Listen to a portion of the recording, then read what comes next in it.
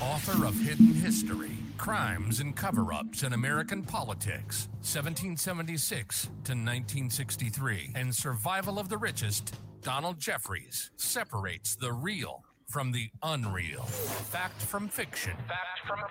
Reverse engineering our manufactured reality. And now, from just outside the swamp-infested Washington, D.C., this is I Protest with Donald Jeffries.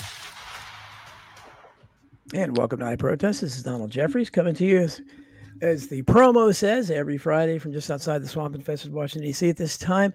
Very special theme-oriented show today, and it ended up getting a better turnout than I expected. I thought because a couple of the people, as might be expected with a country that has more people incarcerated with their private prisons there than any nation ever has in the history of the world, that probably some listeners of this audience may have experienced the prison life. And we have a couple people that one of them is going to be joining us later, Tom Cooper, and Angry Tiger is here, who is obviously familiar with, I'm sure, my audience, and has his own Tiger's Den show as well as Knights of the Storm. So he's a podcaster in himself doing great work.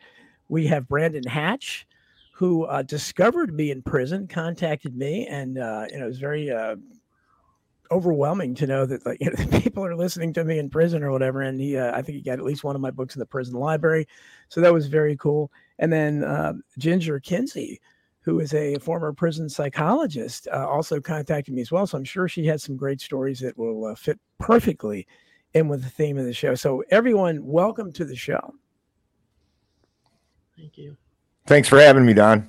Oh, certainly. And why don't you start, Angry Tiger? And basically, I guess, and you guys, you and Brandon and Tom later when he comes on, you can tell as much or as little of your story if you want to tell us the details of how you wound up in prison or whatever. I know for you, and you had indicated it ended up being something that you made, lemonade out of lemons, and it ended up being something where it was you came out of it, I guess, feeling like you got something accomplished. But what if you want to talk about that? I'm sure people would love to hear. Well, yeah. How I got there is, I'll give you a quick synopsis. Basically, I wasn't living my best life. I was around 20, about 21. And I was with a girl that was older and things weren't working out. And she started dating a guy who was friends with somebody in the ATF. So she was watching me. I'm a firework guy, right? So back then I was dumb. I didn't even know how to make firecrackers. So I'm trying to make firecrackers, right? And she's watching me do this. And she after we break up, and she tells her friend about this, right? And he tells his buddy, and his buddy starts looking into me, finds out that I was on the mailing list of the Michigan militia, a few years back. And I didn't really, I thought it was cool to learn how to do military stuff. I didn't even really, wasn't a constitutionalist or had a political agenda. I was just like, cool, I want to learn how to do this stuff, watched too much 18 when I was a kid. So, fast forward, she calls me one day and she says, hey, the ATF is going to raid your house tomorrow. And I'm like, why? She's like, well, I talked to an agent and said you were making bombs and had machine guns. I'm like, come on. I was like, they're not coming to my house. And I hung up on her. Next morning, sure enough, here comes the ATF and like gangbusters. And they raided the house, killed the dog, the usual ATF nonsense. There was like an army out there. And they didn't even arrest me that day. So, they're taking pictures of me with all these military manuals and all my scientific, I have a chemistry set and all this other stuff. They're just pulling stuff everywhere. Destroy my house. Let me go. A year later, I get pulled over and I go to jail and there's a federal warrant. And that's what happened. And basically, because before I was 18, I got convicted for having marijuana. And it was a misdemeanor conviction, but the imprisonment time was for more than 1 year.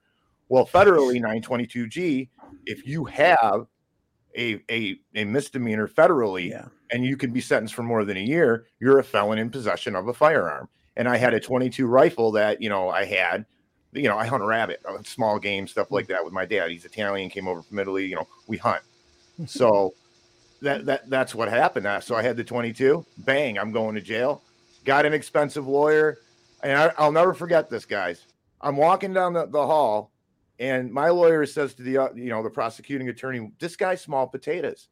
you got really nothing on this guy. Why are you doing this? And the guy's like, oh, we got to peel a potato every now and then. So they gave me 5 years with a drug program. I get into the prison, and they don't recognize that I have the drug program because I'm a violent felon because there's a gun in my case. So, because the BOP is an entity unto itself that has nothing to do with the court.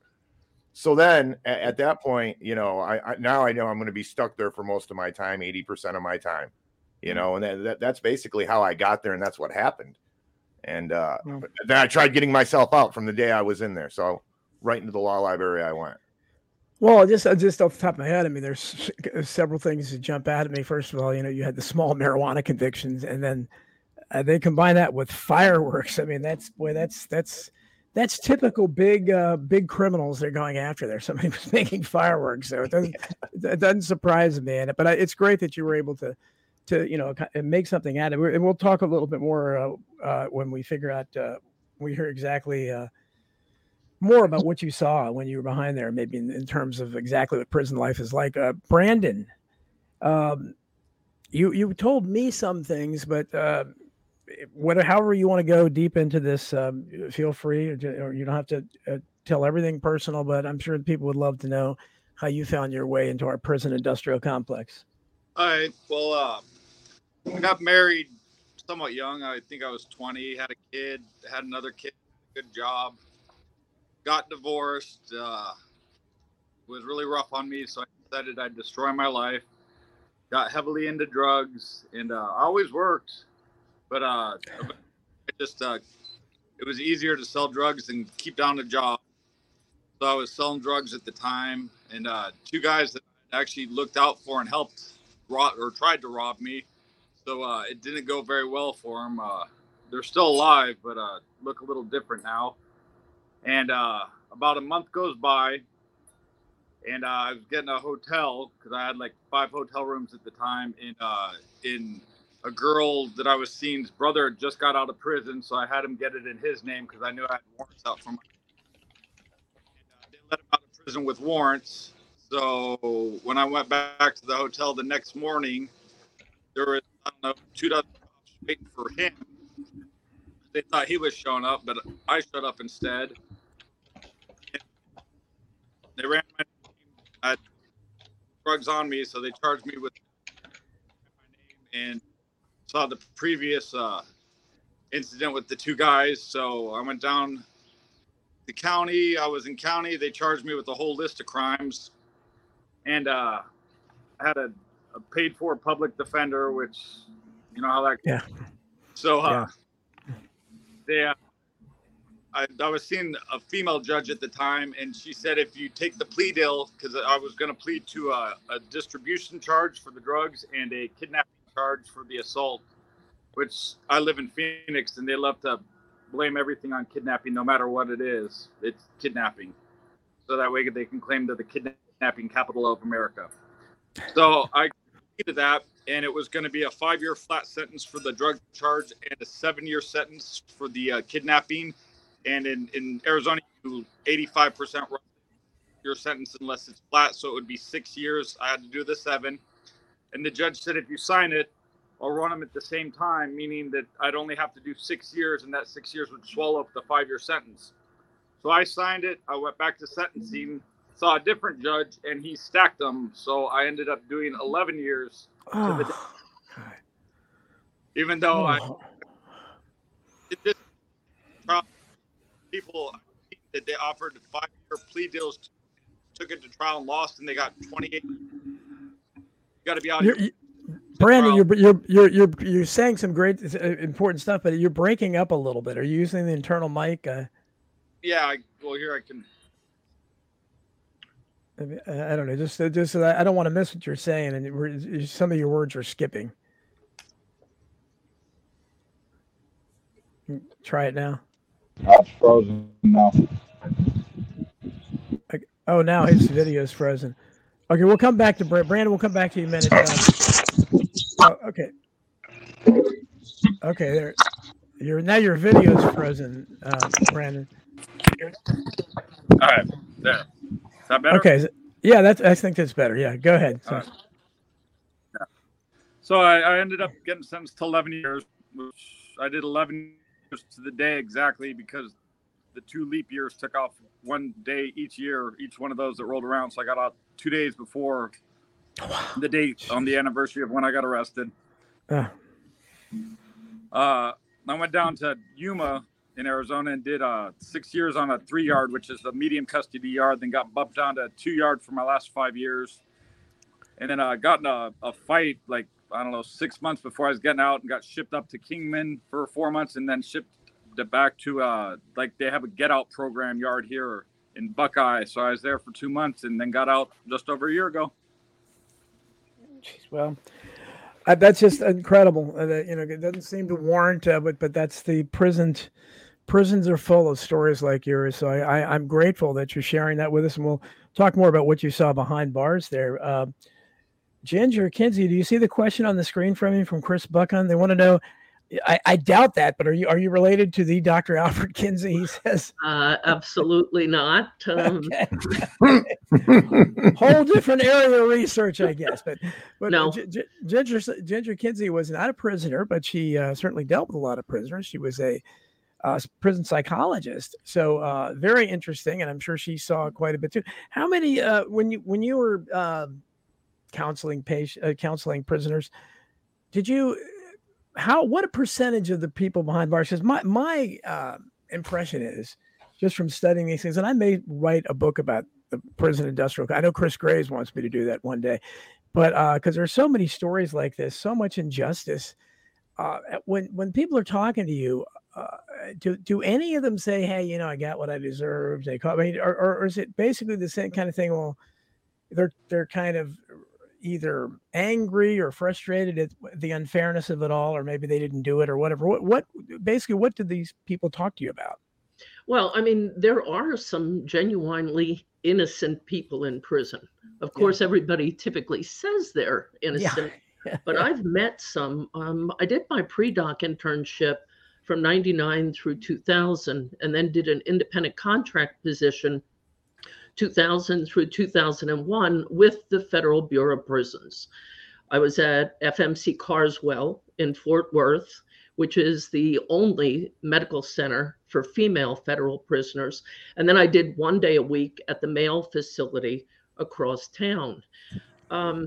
And I can tell you, as I mentioned in my CV, I'm with medically retired law enforcement in my 11th year. And so I'm not soft on crime, but I'm also somebody who really believes that you do the right thing. And when the federal marshals would bring in busloads of prisoners, when I was on internship, and I would read the brief before I did the initial assessment, some of them, just on the basis of the brief, there was clear prosecutorial misconduct to me as a prior law enforcement. It was, and this is just with a brief synopsis. Now, I then, during that time period, spoke with an AG out of New Orleans Parish and told him some of my perceptions of what was going on. And he said to me, "Why do you think I'm resigning?" He said, "Because I'm being expected to engage in prosecutions that have a political agenda behind them, and I'm not going to do it." So he was stepping down.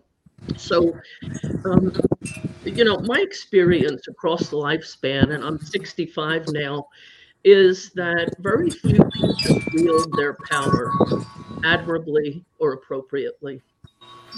Where's that? Oh, I'm sorry, Ginger. Where's the background noise? Background noise is coming from somewhere. Does everybody hit that?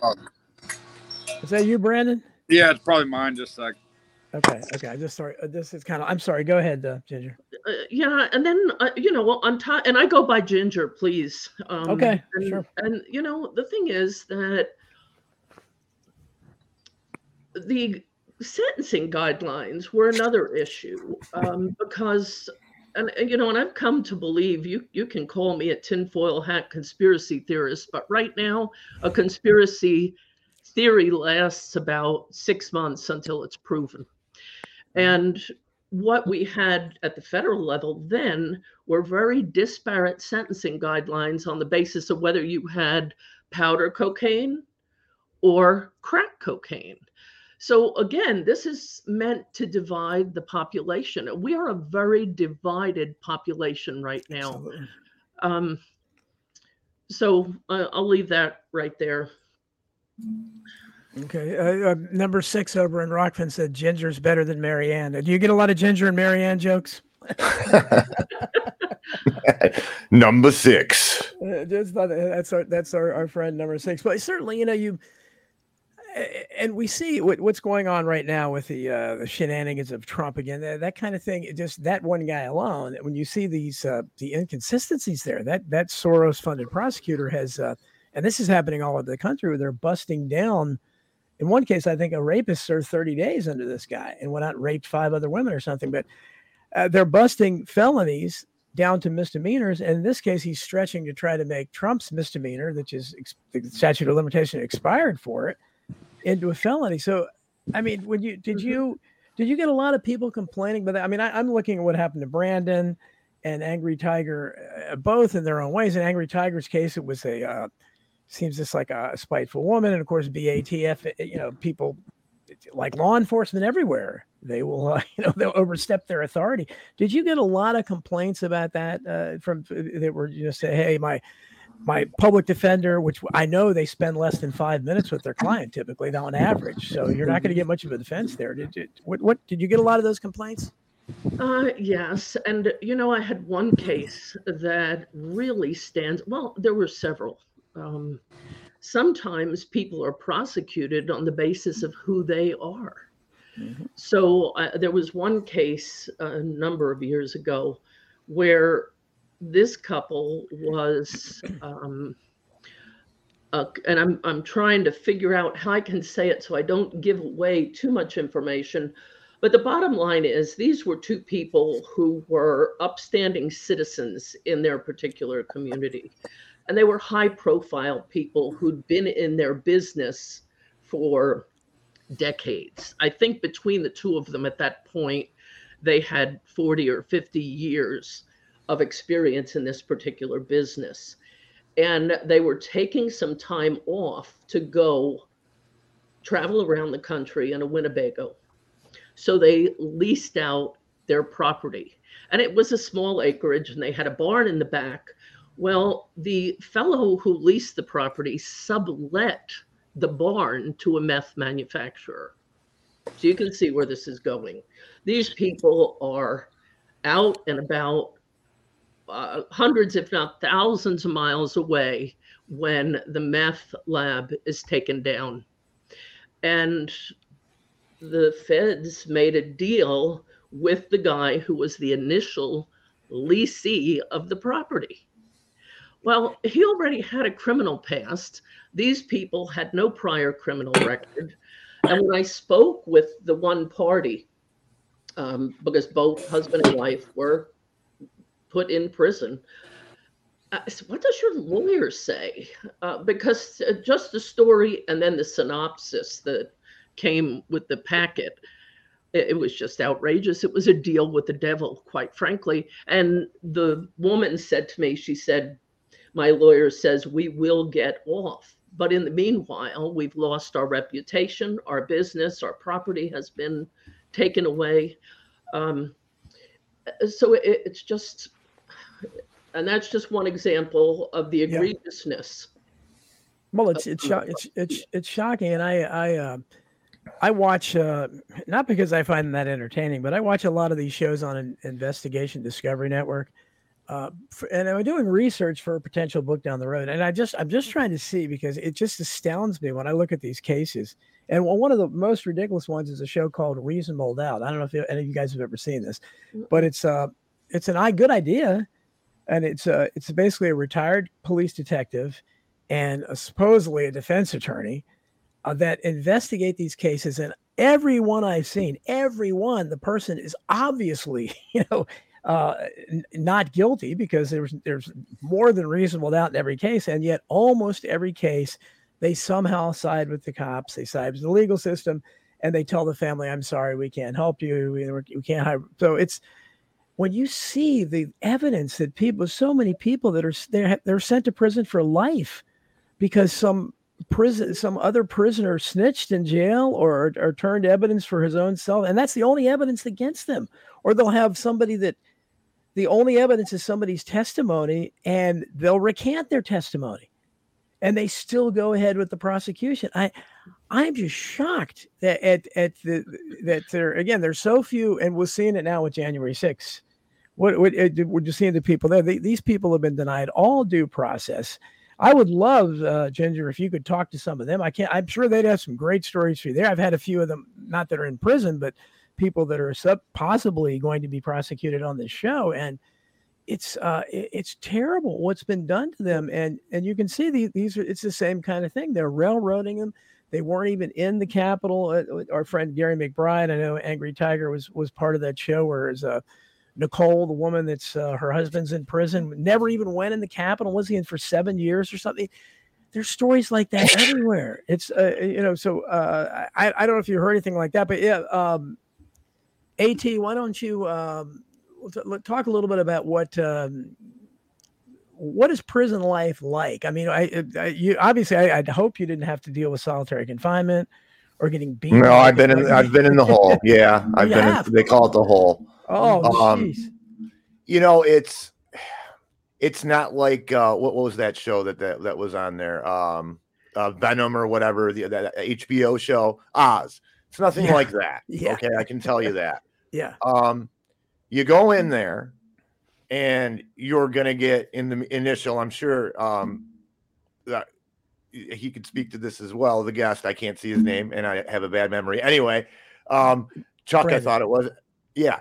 He could speak to this as well. You're going to get challenged some way, somehow for your stuff. It might be, verbally at first, and then it will be physically. So you're going to have that happen to you once or twice. Now, the problem with me is I got diesel. So I went to a bunch of different Federal Bureau of Prison holding facilities.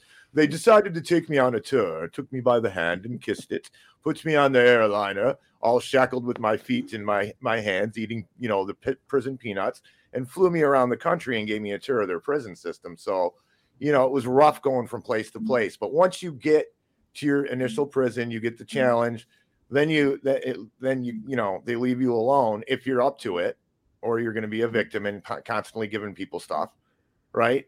And then after that, you have to find, you're alone. You are totally, utterly, 100% alone. And I can't describe it to someone unless it's been like, oh, I'm away from my family for 2 weeks. No, you're in a strange land with its own rules, with a lot of rough people, a lot of aggro, a lot of male, tendencies going on. The whole thing is, everybody's walking around like a cocked up, rooster. And the problem is you got to find a way to navigate that and live. Because now when you first get there, you don't understand that you're there for years. Your brain doesn't get that. It takes you months to understand that you are there for years and what that really means, away from your family for years. If you have children, if you're a parent, imagine that. Imagine being, separated from your child like that. And I was a parent. And so you have to hold on to your sanity while you're realizing all of that. And then you have to try to find someone socially to talk to because you are alone. And then that's tricky, right? Because there's all kinds of scams going on in prison. There's all kinds of guys, there's hustles, there's all this stuff. And, it's just, it's a different world, Don. It's like a world inside our world. Mm-hmm. Do you see the kinds of gangs that we see on TV? Like were there white gangs and black gangs and Hispanic gangs? Okay, so there's segregation in the BOP, but the BOP does not allow that. See, so an example, if you get a bunch of bloods coming into one Federal Bureau of Prison, they'll start shipping them out all over the place. You're usually never in your home state, usually from some other state. That's a tactic that they use. Same with the mob guys, the Italian mafia guys and the Russian mafia guys. These guys come in. If there's more than 2 or 3, they get dispersed. Or if there's 2 or 3 from the same families, like I was, in there with a bunch of guys from the Genovese family. These guys got separated. I was in there with Denny McClain, if you guys know who he is. The baseball player? Yeah, absolutely. Oh, yeah. Wow. Yeah. Interesting man. But no, so yeah. So the gangs, it's segregated, But here's the one thing I want to dispel. I'm going to shock a lot of people. I don't know how it is in the state, but in the Federal Bureau of Prisons, there's not like gang wars from what I've seen. Okay. There's disputes between people who hang out with their races. Okay. But everybody tries to get along because there's commerce to be had, right? There's other things going on. You try to get along. You got to sit in a TV room with 50 other guys, and you guys got to pick a TV station, and you can't come to violent means every time. Now, I've seen that. I seen a guy get boiling baby oil dumped on him for an altercation over a TV. You know? Wow. Yeah. So it's how about another like world, guys. So it's not like was it show Orange is the New Black? That was women's prison, but I remember watching. I never watched it. It was ridiculous. A guy at work that used to like to watch. But Brandon, I had muted you. I'm going to unmute you now. Hold on a sec, because of your background noise. So how did your experiences jibe with Angry Tigers, Brandon? Well, I was in the state prison, so it's a little different than the federal prison. We actually had TVs in there, the little tiny TVs, but so we didn't have to fight over the TV channels, which was nice. Oh, but it's I mean, and I'm in Arizona, which Arizona and California I know are still like really racially segregated. Like the prison tries to make it not that way, or the administration tries to make it not that way, but that's just the way it is out here. So there wasn't really like prison gangs like Bloods or anything in there, but like each race has their own outfit that they run with, and then you have people that are in charge of your race, and then people that are in charge of that higher up and stuff like that. But yeah, it's a lot of guys in there seem to like it because they came from broken homes or something like that, so they don't have family on the street, so they have their family is inside there. So that's, you know what I mean? They're in and out their entire lives and they enjoy it. And that's just life for them. But I had a good family on the street and I hated it. Like it was hard for me to find people to talk to that were somewhat intelligent and weren't high all the time or whatnot. So, but I'm going to go back to when the crimes I was convicted of, I accepted that I did contribute to the destruction of society, so I agreed to maybe the 5 years, but the 6 years for the kidnapping was ridiculous because I mean they tried to rob me, so I still bewildered how our justice system doesn't see that as me being right however I decide to handle that. So there's that. But it's since it's racially divided in the state I'm in, like if we had a good head on the yard, he would look out for people of his own race that maybe in other situations would be bullied or whatnot. But if the person in charge of the race was not a good guy, which more often than not, that's how it was, they'd prey on people like that. And I mean, if you had any money or anything like that, you got preyed on. Gambling's really big in prison. So like, there's people that lose thousands of dollars a month gambling and stuff like that. So, I mean, they were preyed on in that fashion, but they were kind of also looked out for because they were a cash cow. So, I mean, it's a completely different environment. And like he was saying, you do feel absolutely alone. Like, I mean, I was warehoused, so I was in a big building that had 120 people per bay in it, in these little cubicles, and right when you get in there, you're in bunk beds for quite a while and stuff like that. You barely have any room. You have absolutely no privacy, which is, I guess, 100 years ago, people didn't really have privacy and they're used to it, but I was used to having somewhat privacy. I mean, the toilets are side by side out in the open and stuff like that. We did have dividers with showers. It wasn't where you just went in a room and there was showers everywhere. So at least there was that. But I mean, human beings, I think, can get used to anything. So eventually you do get used to it and you develop a routine. And like, as long as you stick to that routine, the days go by. But like when that routine gets interrupted, it really messes with you. And in this state I was in, they don't bounce you around that much. I mean, unless you go and tell them your life's in danger or something like that, then they'll move you. But normally when you hit a yard here, you're on it for quite some time until you either class up or class down. And the library in there was really small, so that was horrible. they contrabanded like half the books I had sent in for just insane reasons. I have no idea why. And I like to read, but it was really loud. We did have rules where you had to be quiet after 10 p.m. and before 10 a.m. So 10 to 10, you're supposed to be quiet. And that was somewhat enforced, just depending on who was in charge at the moment. So, I mean, you could get up early and read. And the food is absolutely horrible. The only food you can almost buy is junk food. So, I mean, it takes a couple of weeks to get used to that food, doesn't it? Yeah, it took a while. And I mean, and every so often they come out with a new menu because it'd be like a 6-week rotation. And like every other year or something, they'd come out with a new menu and they'd always take whatever 2 or 3 good meals we had off the menu and give us worse meals and try to save a buck or two that way.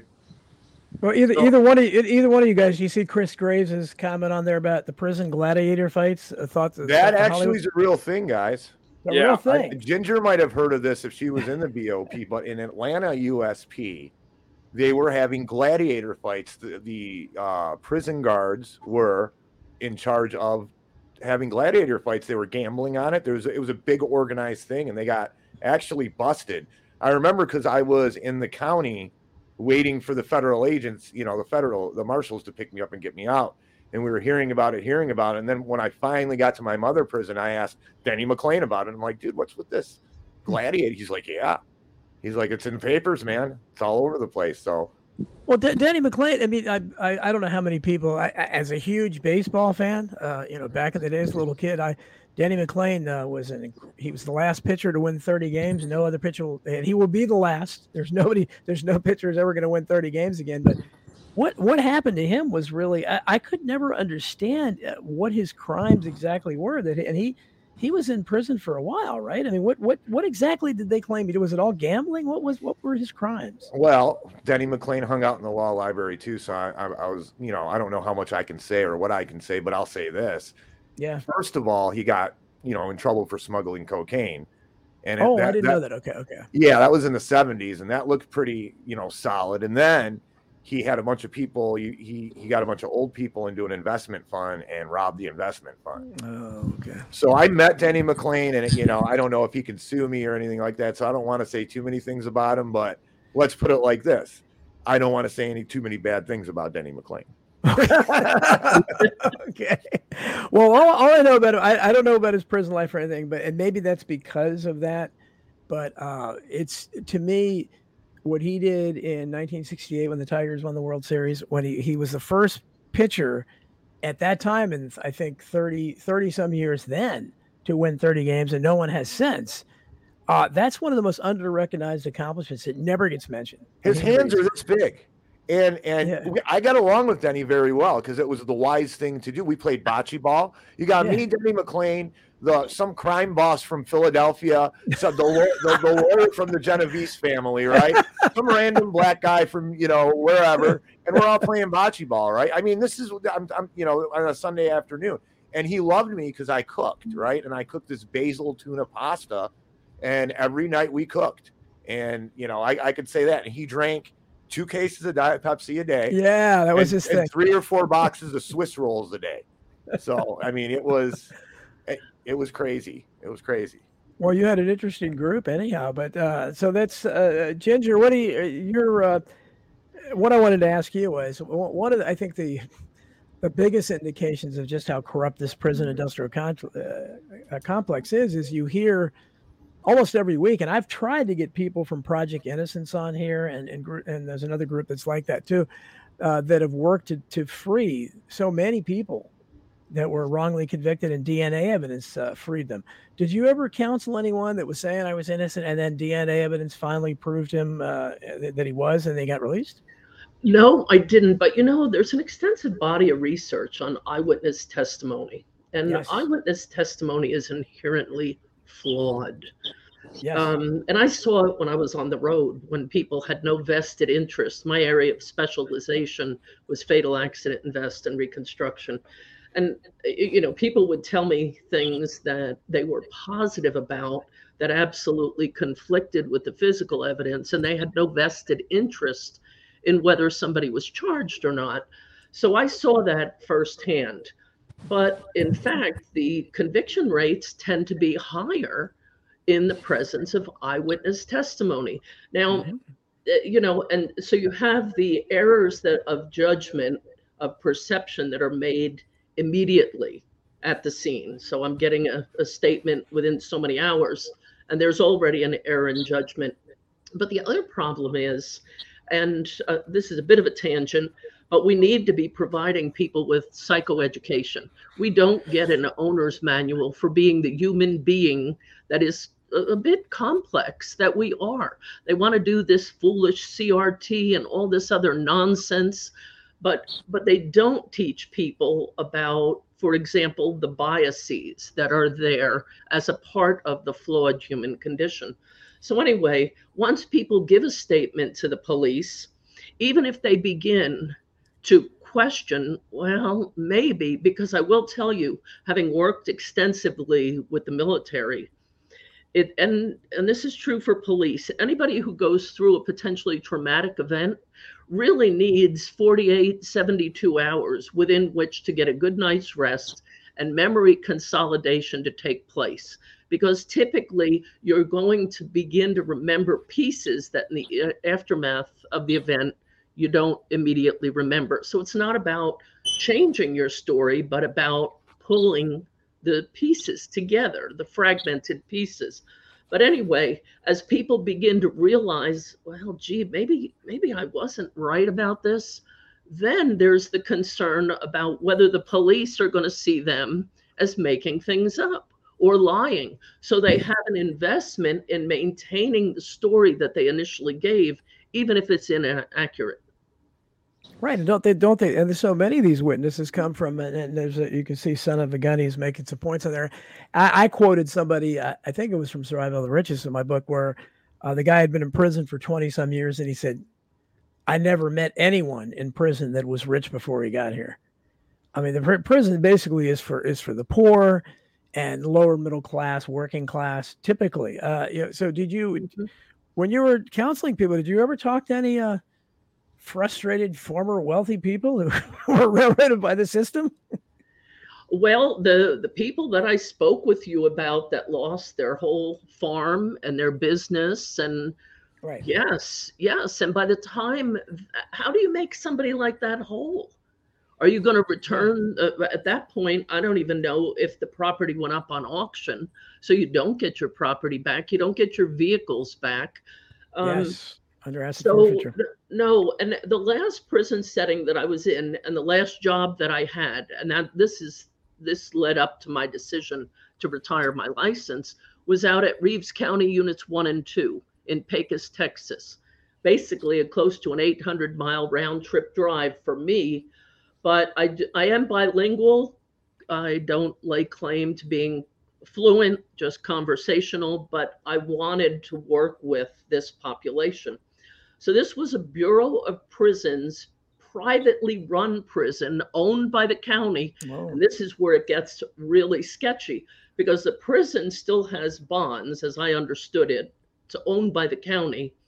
It's under the auspices of the Bureau of Prisons, but there's state involvement somehow. So when I was trying to reach out to different IGs about what was going on, I reached out to the ACLU in Houston, even though I don't typically agree with a lot of their politics. And I couldn't get anybody to listen. I was directed all different kinds of places. But this was now a prison setting that had been open when I got there about a year. In 2013, there was a prison takeover there. They set the place afire. And you could tell they barely made this prison setting a place that was really habitable, really. There were a lot of, because I have a background, obviously, in security, there were major lapses. Towards the end of my stay there, I came in on a Tuesday morning, and the control, that's where you're normally buzzed in, and then you go through the scanners, and that is the heart central for security. Well, the door was broken. So I had already raised a number of other issues. So I said, I wonder how long this is going to go on. Because if somebody comes in here, we had a lot of gangs, because this was a private prison setting for adjudicated non-citizens. We had some people from Europe and some people from Africa and Canada, but the vast majority of people were Latinos from south of the border into Central South America. So we had a lot of gang issues there.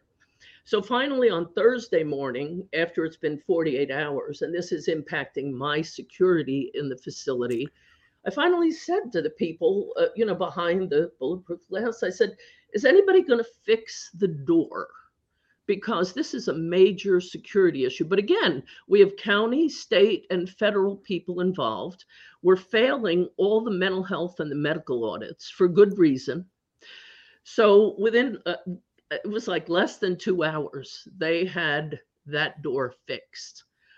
But they shortened. My contract was supposed to run through May. I got my walking papers, 30 days notice to be out the end of February. And then because I could not get a reference, even though I was doing the right thing, I was supposed to go on with the Air Force to be training embedded with their law enforcement trainees and their K-9 unit. And I got 5 thumbs up from the chain of command. They wouldn't give me a reference. And so within the federal government, without that reference, you're not getting a job. So as time went on, and I was working for WellPath Healthcare, a major billion-dollar federal healthcare company. And I was raising issues that prisoners were not being treated. We're being paid to provide a service. And I expect that the taxpayers expect me to do what I'm paid to do. And we were failing all the audits. And now the other piece to that is because that prison was substandard, absolutely. So it may have been a BOP facility in terms of oversight. It was not a BOP facility. It was barely habitable, as I said.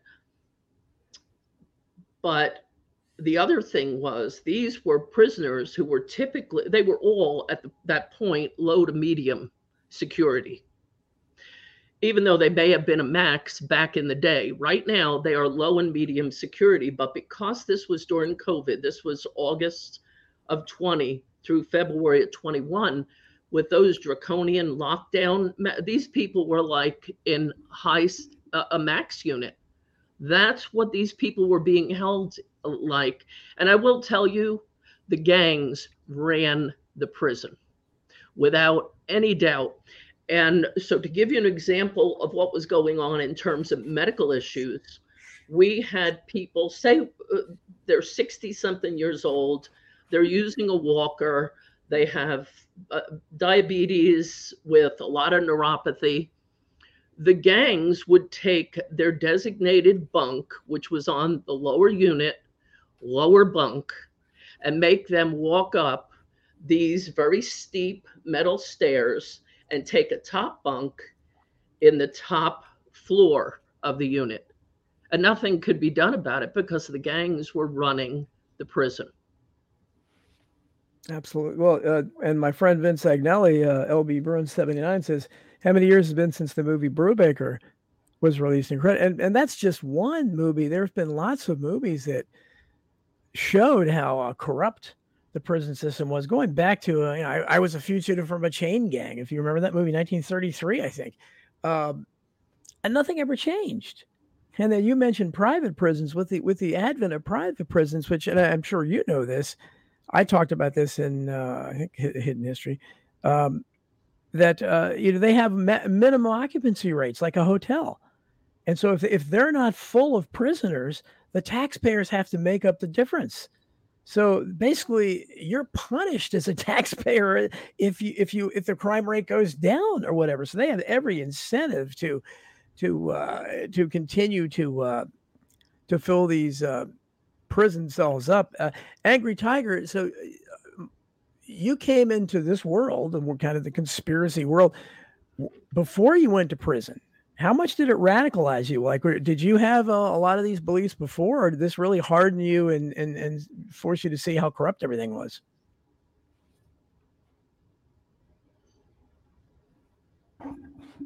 Oh, hold on a second.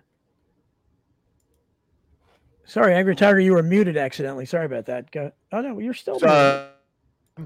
Okay, there. Anyway. I don't know why you were muted. Okay, there. Sorry. No, I muted myself while everybody else was talking. Oh, okay, okay, that's great. Anyways, yeah, I wasn't into any of that. I didn't know about the Federal Reserve. I didn't know about, any of the stuff that we talk about now. I was partying and doing all that stuff before I went to prison. Mm-hmm. Then once I got into the law library and normal people, when I tell them this, they don't understand. They think I'm lying. So we found, we're talking to all these people. You learn all these laws. Conspiracy law. Me and Don get mad at Ginger. And we go to a federal grand jury and say, that Ginger lady, she's been selling us cocaine, kilos of it, right? And on and on and on. That's it. You're done. You get 2 or more people saying you did a crime, and you are getting indicted. And this is the problem with this.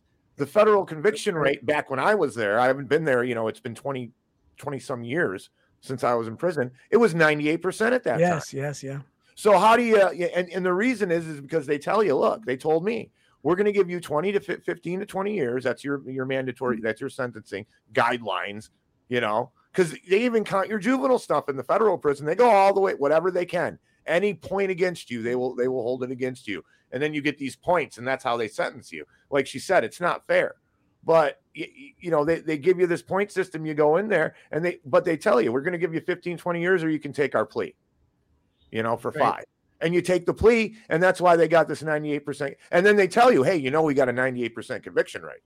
So, right. And your lawyer tells you that. Yeah. Well, unless you're Hillary Clinton's lawyer, he managed to dodge that 98% conviction rate. He was found not guilty. Yes. So unless you're somebody, the other thing is, Franco, that the average person on the street has difficulty believing that people would, number one, confess to a crime. And if they're being treated inappropriately by investigators, they may very well confess to a crime that they didn't do. Or people who plead guilty, and they say, well, why would anyone plead guilty? Well, because you don't have the funds to pursue criminal defenses. Last I heard, start at 10 grand. And that's just to start. And then they bill by the hour. So you can't afford it, and that's the reason I retired my license. Because I said, if the licensing board comes after me for bringing, quote unquote, discredit to the profession, when I say, if the shoe fits, wear it, am I going to be able to spend the money to take on the state of Texas because that licensing board is coming after me? And the thing was, I called AG Paxton's office, and I have this on tape. And I said, I'd like to file a complaint against my licensing board for the unethical behavior that went on in that last prison that I worked at. And the woman said, well, we don't take complaints against sister agencies. I said, well, exactly who do you investigate? And she said, private industry. So see, there is a shift in our culture, along with all the other parts to this pandemic, to move physicians into hospitals and to move anybody in private practice into a quote unquote exempt agency, which is a university setting. It's anything related to the federal or state government. Universities, the VA, the Department of Defense, Bureau of Prisons, because once you're in there, the regulatory oversight is virtually non-existent. Unless you as a provider rape somebody or kill somebody, they'll dismiss your complaint. I was going to have the binder with me. I submitted a 2-inch binder that took me almost 6 months to put together. And it went to the Arizona Board of Psychology as well as the Texas Board. They dismissed it at the first stage. Now, the interesting thing is my prior licensing board, right on the website, says we have 500 plus outstanding complaints against providers. Well, what are you doing with those complaints when you say your ostensible mission is to protect the public? I don't think you're protecting, even if only 10% of those are bona fide. There's over 50 that are going to take you 6 months to a year. I submitted my complaint May of last year, May of 22. Middle of May, Texas Licensing Board sends me a letter. We're in receipt of your complaint. It could take 6 months to a year to investigate. Middle of October, I called the enforcement division. And I said, I'd like to know what the status is of my complaint. The fellow answering, did you not get our letter? That complaint was dismissed July 18th. I said, really? Are you sure we have your address? I said, of course you have my address. And then they're going to want close to $500 to license me this year? No, I am done. I'm a consultant, psychoeducator. And you know what? Here's the interesting thing too. And I know I'm a bit on a tangent here, but if you feel like a woman and you're a man, you can be a woman. But did you know that being a clinical psychologist is a proprietary term? And if you're not licensed, you can't use it. But I had Can identify as one? Okay. You can't, yeah, that's what I was about to say. Well, that's the thing. I feel like one. I started my grad program 30 years ago this year. So that's going to be an argument I'm going to be making. Yeah, well, and a lot of people are going to be making those kind of arguments. Brandon, I'm going to ask you the same question I asked Angry Tiger. And certainly when you got to the point where you were desperate enough to reach out to my book, Hidden History, and start reading it and elaborate. Was prison? Did you see the world differently before you went in, or did it radicalize you to the point where you were drawn to my work? No, before I went in, I'd read about 9/11 and stuff like that. But once I was in, I actually read The Creature from Jekyll Island in there. So I kind of read more about banking, the fraudulent Federal Reserve and stuff like that. But I mean, it changed my view of the way the government, I mean, they aren't there to help you at all. And hundreds of years ago, prisons didn't exist. If people committed a crime, you were punished physically instead of time taken away from you, which is, I mean, people, even I talk about it in prison, normally didn't agree, but it'd probably work a lot better. Like if you did something wrong, if they just tied you to a pole and whipped you, you'd probably stop doing that thing wrong. And we wouldn't have this huge bureaucracy that we have Public now. stocks. Yeah, sure. Yeah. Mm-hmm. And it's actually more humane, I think, than taking years away from people. Like I said, half the people in there seem to like it, though. It's a bizarre world where, especially these youngsters, it's understandable why they do. But I actually did 4 months of my 11 years was at a private prison, and they don't pay their guards nearly what the state pays, which they don't pay their guards nearly anything either. So they had interesting. I thought private industry paid better. Don't we hear that all the time? The food sucks in those places, and the private ones it's worse. Really? Wow. So they had a huge problem there with the guards bringing drugs in and stuff like that, which, I mean, that happens everywhere, but it was massive there. It was, I mean, drugs were almost the same price they'd be on the street inside a prison, which is just crazy to think about. Wow, the marketplace is corrupt even in prison. So basically, that you're saying between between a government-run prison and a private prison overall was worse? Yeah, one of them was worse. Yeah. The one in Kingman was, but the other one there's 2 different companies in Arizona that run private prisons, and the other one, they must have had a lot of inmates in the law library or something, because they had you're supposed to get like a 4-inch mattress, which, I mean, the mattresses they use are like 2 inches thick because they've been using them for years.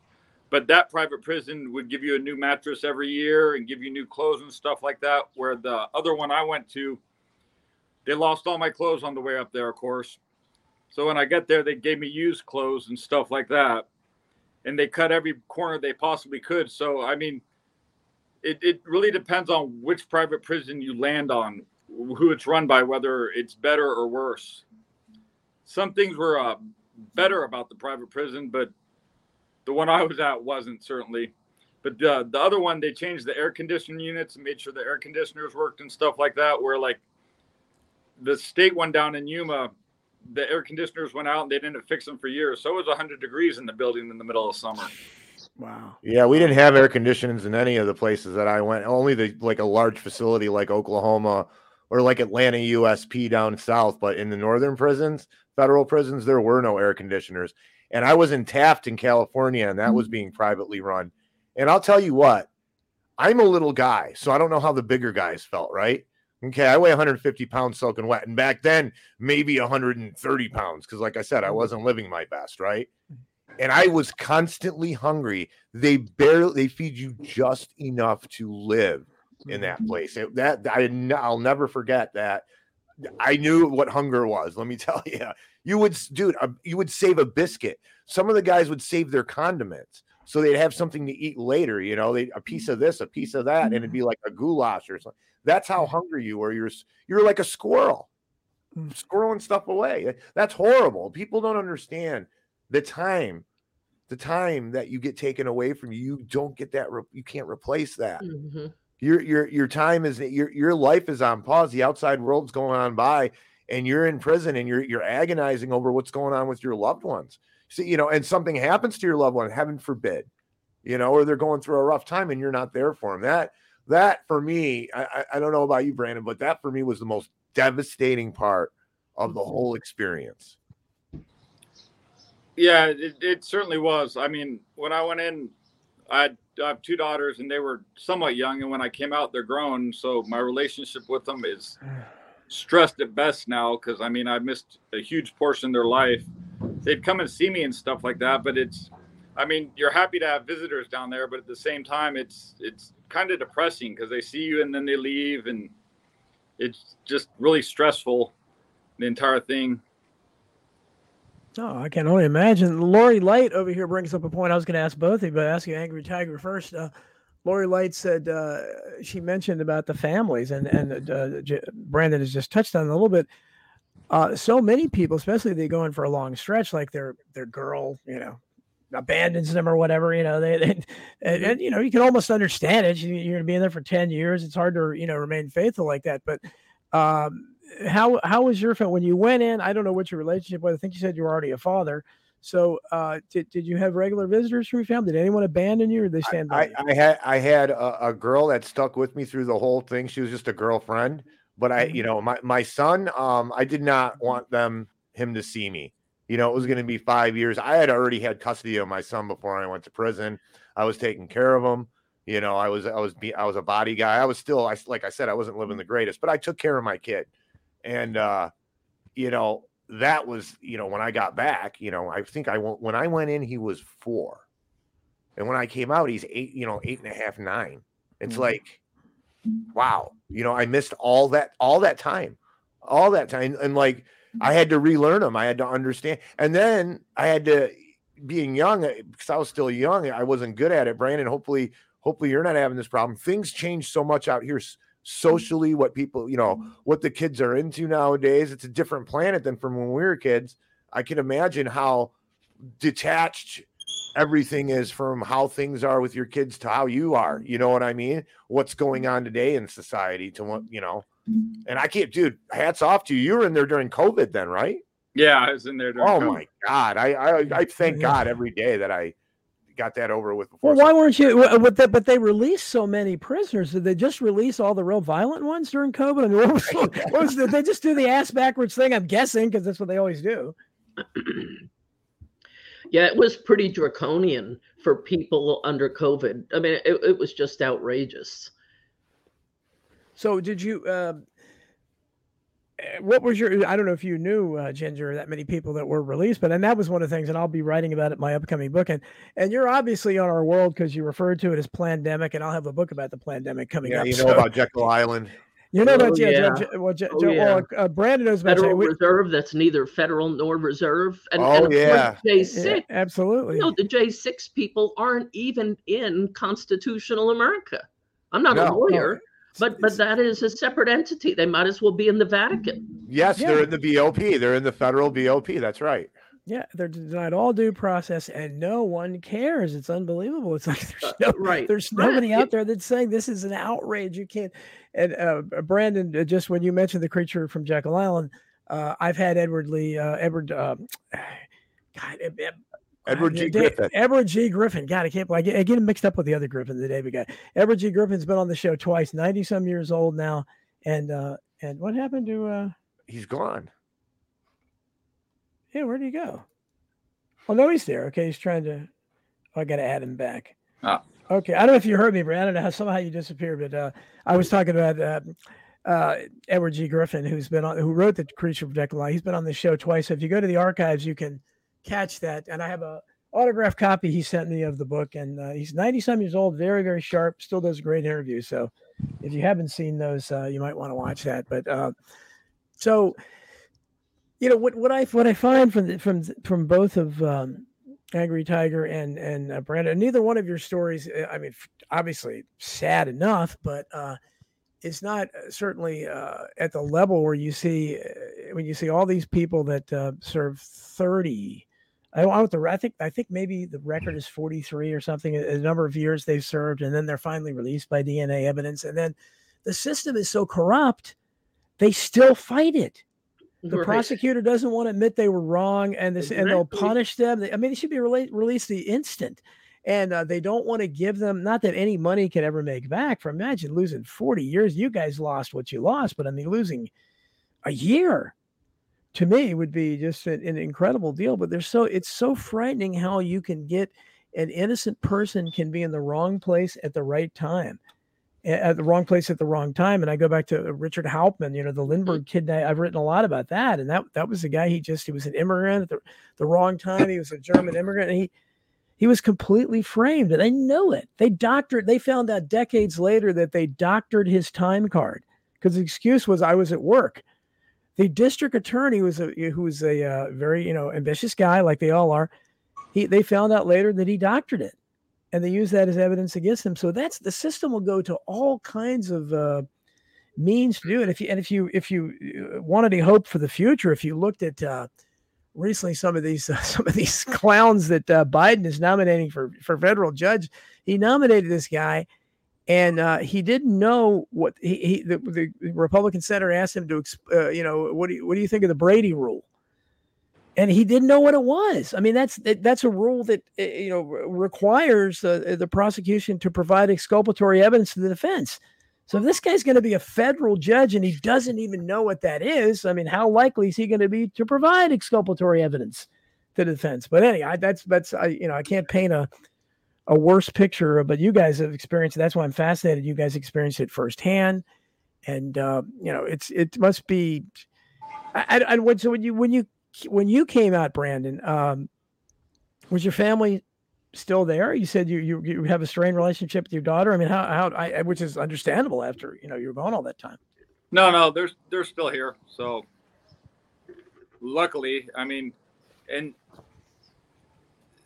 there was a lot of guys in there that were actually really close to their moms. They probably like the Johnny Paycheck song, I'm the only hell my mama ever raised, where so I don't know, maybe 20% had really, really tight relationships with their family where they'd call them every day like that. And then 20% were estranged. They'd talk to them once a blue moon. And then like 60% of the people, they have absolutely no contact with their families, with their parents, with their kids, with any family members at all. Oh, that's horrible. That's so good. And John Bassiglone, if you look at the comment on the screen, I was going to bring about that, about what happens after you get out of prison. People don't want to hire, especially an ex-felon or whatever like that. And so it's hard enough to get a job. What was your experiences in that area, Angry Tiger? Oh, I had a trade and I had a good reputation. I mean, anybody you'd call about me, I was an auto body man, and nope. There are certain dealerships that, you try to work in a car dealership like GM or, GM Chrysler Plymouth or whatever, Don Jeffries, GM Chrysler Plymouth, Monday, one of them places, right? Right. They won't hire you, and then they see the felony on there, and that's a nightmare. And, I'll even be honest with you. When I first started getting in the chats or on some of the shows, I didn't want anybody to know I was a felony, even though I know I'm very proud of who I am. You still just, you learn not to tell people about it. I asked a buddy to come on the show. He said, no, I don't want everybody to see me. No, I'm a felon. Yeah, but I understand. That's why I'm glad that you had the courage to do it, and Brandon had the courage to do it, and Ginger here talking about what and I hope we're still going to see Tom Cooper as well. But it's amazing to me that, as you said, Brandon, again, you said like 60% of the prisoners, they don't see their families, or they are abandoned by the time they get out. They just don't get visits. A lot of them come from broken families, so they have no contact with their family whatsoever.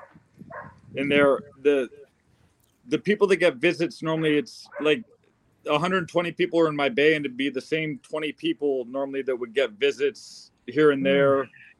You know what I mean? So a lot of them, like I said, that becomes their family. So it's a cycle where these people that everybody they know is in there. They go on the streets, they talk to the people that they're in there with, then they go back in, and it's a whole different, like, it's hard to explain unless you've been in a situation like that and really seen it firsthand.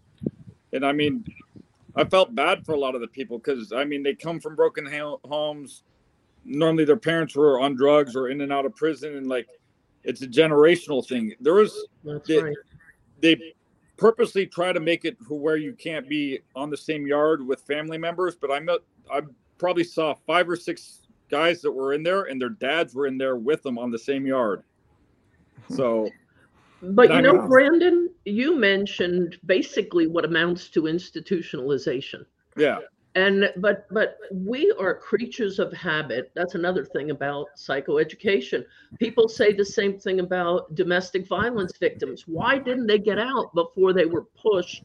I've worked with a number of women, one in particular, who actually ended up behind a 25-year sentence for ending up taking that final step. And a jury of her peers gave her 25 years for killing her assailant. But we become creatures of habit. We go with what we know. It may be a rut, and it may not be the greatest rut, but it's our rut. But I wanted to speak to institutionalization beginning with children, because I was with a brief stint, 6-7 months, with Texas Youth Commission before it got taken over. And there are people, once the Rangers came in, there are people behind very long sentences for the sexual abuse of those children in those facilities. But I had one child that came in late, and the guard came to me and he said, "Ma'am, I need to talk to you about this child, and I need to find diapers." The child is 10 years old. He was 0 months. That's the youngest Texas Youth Commission could take a child. And he said, "I need diapers because he's incontinent. He doesn't hold his bowels." And I said to the guard, I said, "Exactly what is he in here for?" He had just arrived. He said, "Trying to stab his mother." I said, "The mother that didn't protect him from being sodomized to the point that he has permanent rectal injuries? Sounds reasonable to me." Well, what about that? That's what we hear. We hear so much about that going on in prison, about rape, and Lori Light over here brings up she said something about she used to check in with prisons, and she used to have to dress in incredibly baggy clothing because guys would be, I guess they're not used to seeing any women.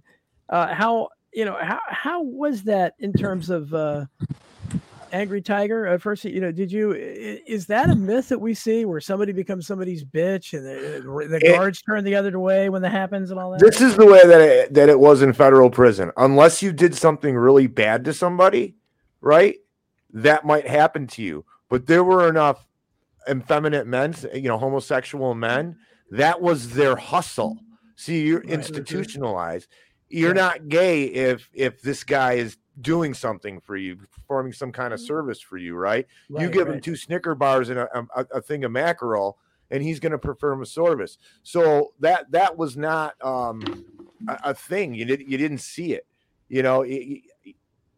but you knew the she-males. I had one had a crush on me. It was bad. You know, I call him a female. I mean, I'm talking old school terms, guys.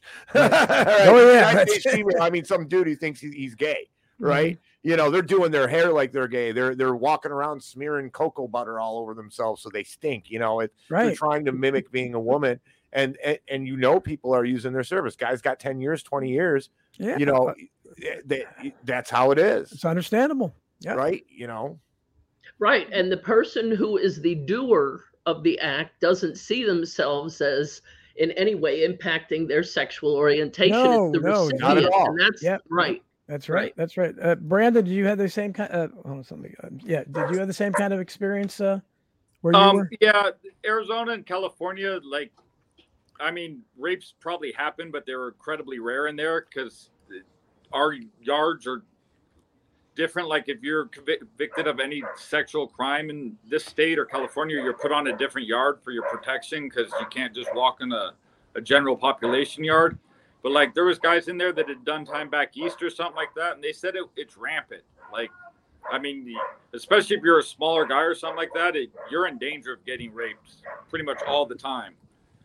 So, and of course that could only happen one. You know, I said when I first started hearing about that so long ago, I said, you know, what I was still a little naive, and I said, wait a minute, you know, but the guards are there, right? But I mean, obviously the guards, and this is a question for both you guys: how corrupt are these guards? I mean, because I mean, I get the impression that I don't know if they participate in that stuff, but they certainly turn the other way. And I think they turn the other way if somebody's maybe meting out prison justice to somebody. I mean, am I wrong in that, or is that the way it works?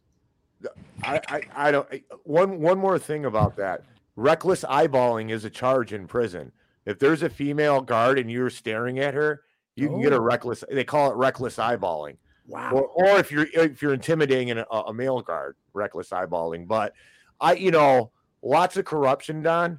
You got to be really careful. Like I had a guard, the guy that was in charge of education department. He didn't like me, messed with me all the time, said crap to me that was stupid. But I didn't complain because what if they find an ounce of cocaine in my locker or some marijuana in my locker, right? Or they send somebody to fight with me and then I get another charge. So you have to be really smart. Don't mess with the guards. But I've seen a guard gets thrown off a 2-story tier and get crippled. I've seen that too. Yeah, well, but Franco, even with me, I was insisting the guards did their job to assist me in providing services. And I actually had one, and he was former Marine, and he came up to me, he said, you're wearing out your welcome. How about you, Brandon? Yeah. The females were like 10% of the staff there and probably 90% of the problem because they'd come in nice and these guys would just harass them to the point where they just start hating everybody, which I mean, I understand because I mean, they'd endure a lot of harassment, but it was weird because I'm white, obviously. And like, if you said anything derogatory to a female guard, like you would probably at the very least get punched in the face. And then the Chicanos, which is the American Mexicans, obeyed those rules too. But the other races, they let their people harass the females. So then the females would like just come in there and hate. It was pretty awful. Oh, I can imagine. I can't see any upsides. So how was sleep there? Were you always? I mean, I think that would be probably the worst part for me. I don't think I could sleep at all. We didn't have noise rules, and I was in. Most of the federal prisons are set up until you get into the highs where you get the wall, the partition. So you're in a 30-man unit, 120-man unit. Sleep sucks. Get some earplugs. Make some earplugs. Read until you go to sleep, and sleep when you can. And the more you can sleep in prison, in my mind, the better off you were. Yeah. I think that was probably. How about you, Brandon? Yeah, sleep's hard in there because I mean, even though we had the noise rules, and people would still be loud up until that point in time. And our rec, like on the higher yards, you'd only get an hour or two of rec a day, and sometimes it'd be at like 5 or 6 in the morning. And you're not supposed to take naps in there. Like at least the white guys weren't allowed to take naps, especially on the higher yards, because you got to be prepared at any time in case something goes off. So you get your sleep while you can. And I mean, yeah, I didn't sleep good for 11 years. So Probably sleep with one eye open too, I guess. Ginger, Hmm. when you're talking to these people, so what's a typical, is like as opposed to what is your therapy session or whatever as a psychologist when you're doing individual, I assume, counseling? How is it compared to like a therapist that's talking to someone on the outside about their issues? Well, I think it's comparable. Um, I'm somebody because of my law enforcement background. I have very good boundaries, and I'm 6 feet tall. I used to train at a competitive level. I'm in crummy shape now, but still, I have more of an imposing presence that sometimes, even with colleagues that are shorter than me, I end up with small-minded professionals, you know. Hmm. So I don't tolerate any nonsense, but I got a lot of respect at the last facility. Some of the medical providers, there was one in particular, she wouldn't leave the facility unless she was accompanied because the prisoners knew she was not she wasn't somebody who was fair and equitable in her treatment. But I would actually go on to the units where I could sit at a table. And again, I wanted to improve my Spanish, but I also wanted to have a kind of a tenor of each of the units because we were seriously understaffed. Um, at times, when I was trying to leave the facility, I would get to gates that were not manned, and I'd have to go back and see if somebody could come and let me out of that gate. And then I might need meet the same issue at the next gate. We were that short staffed. But to me, to have a finger on the pulse of what's going on in the facility, so that's what I would do. I would go sit at a table and let prisoners come and talk to me. So a lot of what I was doing was actually informal because of the staffing issues. And I would take back if prisoners were telling me, I had one situation where I had somebody in restricted housing unit, which was I had one other psychologist there, 5 years older than me, and he was the one that I filed the ethics complaint on. He showed clear evidence of cognitive impairment, clear evidence, problems with executive functioning. He couldn't remember what he told me a couple hours later, but they kept him there because he would sign off on anything that they needed signed off. So they have a doctoral level psychologist.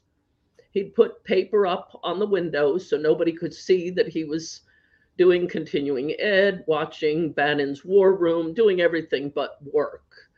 Um, Hmm. so it was just a very odd situation. But these big, if you look at WellPath, um, they've got any number of outstanding complaints. They, yeah, and I Well, lost my well, train well, of Lo- where I was well, Lo- going on Lori Light has a question for you, Ginger. that. Okay. Has she had any pedophile clients that perhaps have given her insight to today's abominations? Yeah, when I was with the Bureau of Prisons back 99 through '01, I did. And, I don't have a problem working with anybody, regardless of how heinous their crime is, because I've been interested in psychopathology, sociopathy, psychopathy since my teens. I used to actually go to the hairdresser with my mother, and I was a tomboy. I rode motorcycles, but I went to the hairdresser just because I could read true detective magazines. That was the only reason I went. So I've always been interested, and I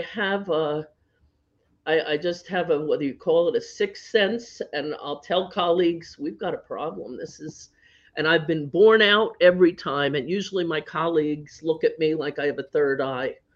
So I'm fascinated to speak with people about their crimes and to get a sense of what they're about without any kind of judgment. That doesn't mean that I agree with their behavior, but Well, yeah. out of all the people you talk to, which person, I guess, were you most repelled by the crime they committed, and which person did you feel the sorriest for? That wow, this guy really didn't do it, and he's in here. This is an injustice. Well, The people who do the really heinous stuff, unless they want to basically kind of relive it in front of you and be titillated at the idea that they might be offending you or causing you. So what I would do, I had one woman when I was with the feds back 20 plus years ago. We had prisoners due to overcrowding in DC and California that came into the prison setting. They're a whole different ball of wax. Prisoners that come in from those kinds of settings due to overcrowding than your typical, I ran a group for women domestic violence survivors that were also in there for being bank robbers. And some of them actually told credible stories that it was my boyfriend. He came out. I thought he was making a legitimate withdrawal, and he comes out and he says, "Hit the gas. We've got to go." So there they are. They're in my group for being a bank robber. But I did have one woman, white female, who came in out of DC, and she starts talking to me and heading down a path about having committed some murders that have not been adjudicated. And I said, hold on a minute. I don't have a priest collar. I'm here to help people to work through issues, to improve their lives, to develop coping strategies. But if you're going to go down a path that includes perhaps people whose family members are now dead and it's not been adjudicated and they don't know where they are, I'm not going to guarantee you confidentiality.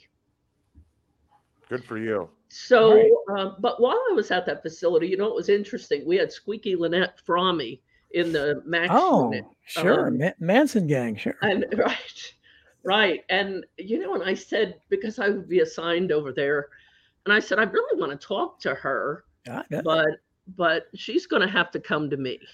And eventually I was sitting in the middle, because I like to sit in the middle and chat with people and like I said, get a finger on the pulse of things.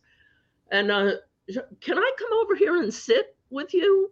Absolutely. And, I could see how she ended up with that moniker, Squeaky, because she's just this little thing, you'd never, but she was doing different kinds of, they bring in 60 Minutes or 2020, and she would give interviews. So I said, no, I'm not going to go up to her. She's going to have to come talk to me.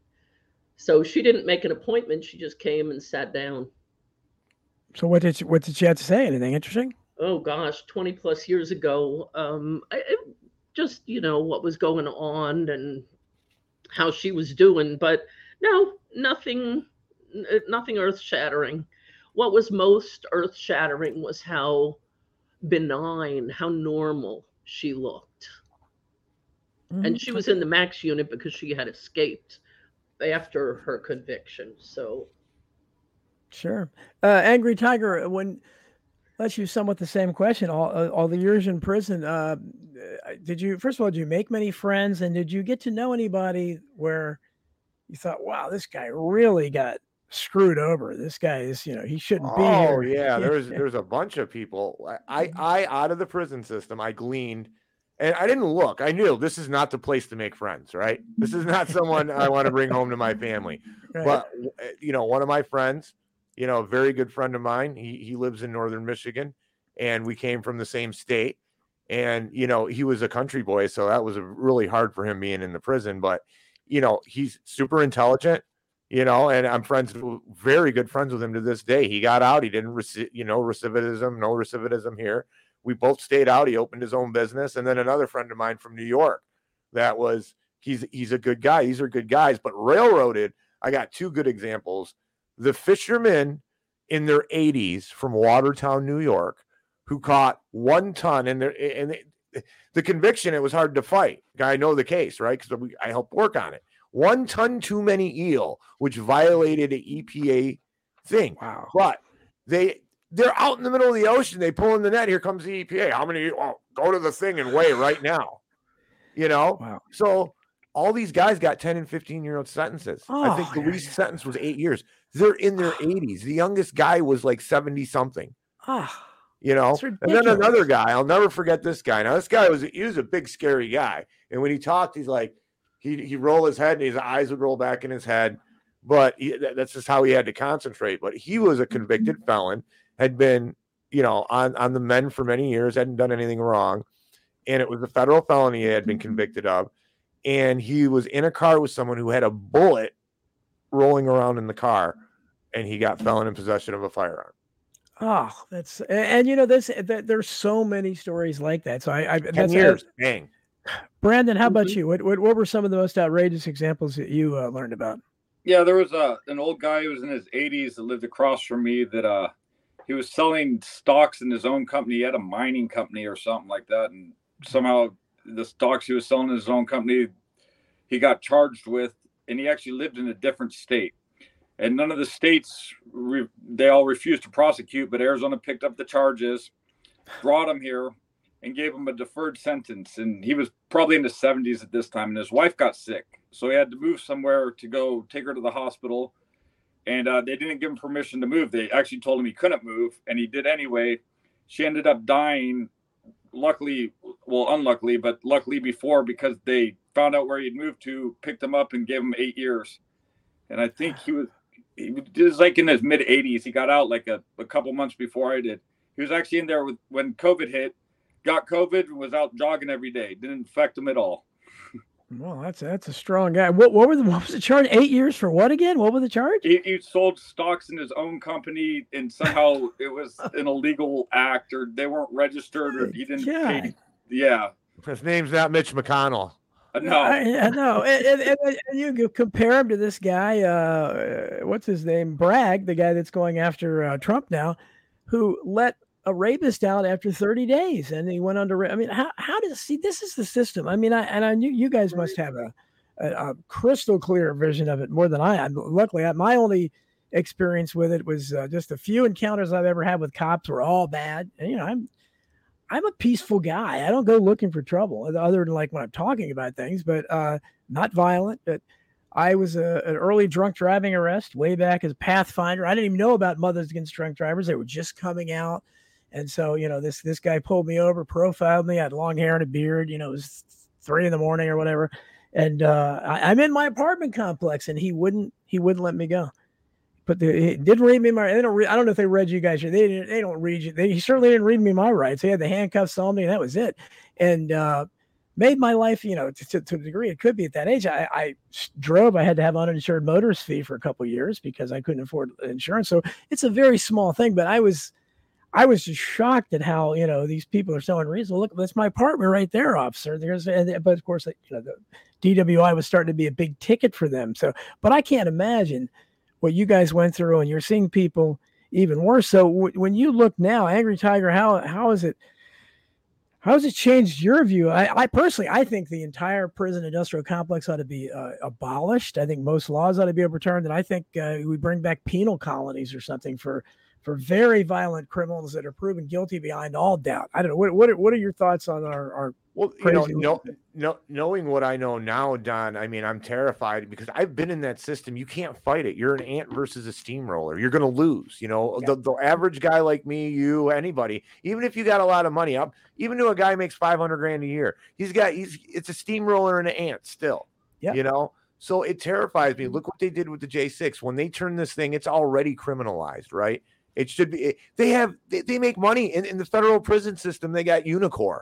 They make signs for every state, and each Unicor does something different, right? So it's a big industry, and it's terrifying because they can use it as a weapon.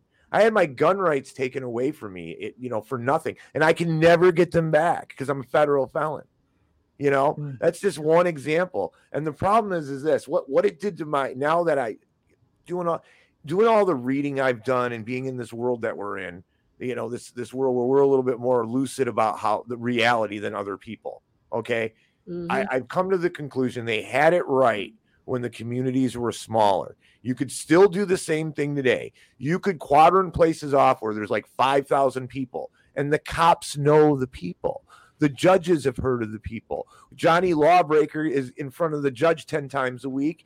He's going to go into the local jail that everyone knows about, right? So when the other guy kills somebody, he's going to get executed. And maybe you should make the people watch so they the people in the society will set the rules. The rules will be severe for, rape, murder, stuff like that. They'll see, oh, look what happens to me when I do this. I die, right? Look at, it's a heinous. I know I'm being heinous right now, and if it was smaller, the larger it gets, the more central control, the more authoritarian it is, and the more you're a number, not a person, and you just lose it, right? The bigger something gets, the worse it is. Well, and the government, the problem that I see is that if you're somebody who believes in the rule of law and following the rules and regs, I spent almost 7 years with the Department of Defense. And I was in 3.5 years of litigation with Fort Hood over the corruption there. You heard about Vanessa Guillen. Well, there are dozens of other deaths on that post. But I will tell you, back in the week of July 4th, 2013, this is when I really ran into problems with the medical command. I had a guy come in, he was not assigned to the post, and he came in and acted like a thug. If you fail to maintain marginal military bearing in a military post, you get the ex-cop. You don't get the soft-hearted clinician who's wanting to help you work through PTSD. So the long and the short of it is there were multiple exceptions to confidentiality. He was facing adjudication for assault and family violence. So I called his chain of command and I said, I'm not releasing him from the clinic. He needs an escort. Called the MPs, took the 3 units, almost 30 minutes to get there. I wanted an assist. I watched them unload an M4 rifle, 3 loaded handguns, a shotgun, numerous rounds of ammunition, and who got punished. Now, I have to take annual training in insider threat, foreign and domestic, right? No, I got removed from patient care and the whole thing was whitewashed. Now, what did I walk into that day? And would my colleagues without prior police experience have located? No, I don't think they would have. They would have sent him on his way. He came in and asked for anger management. I said, you've already had anger management. What did you get out of it the last time? Nothing. It's a check in the box. Check in the box for who? Civilian court judge. No.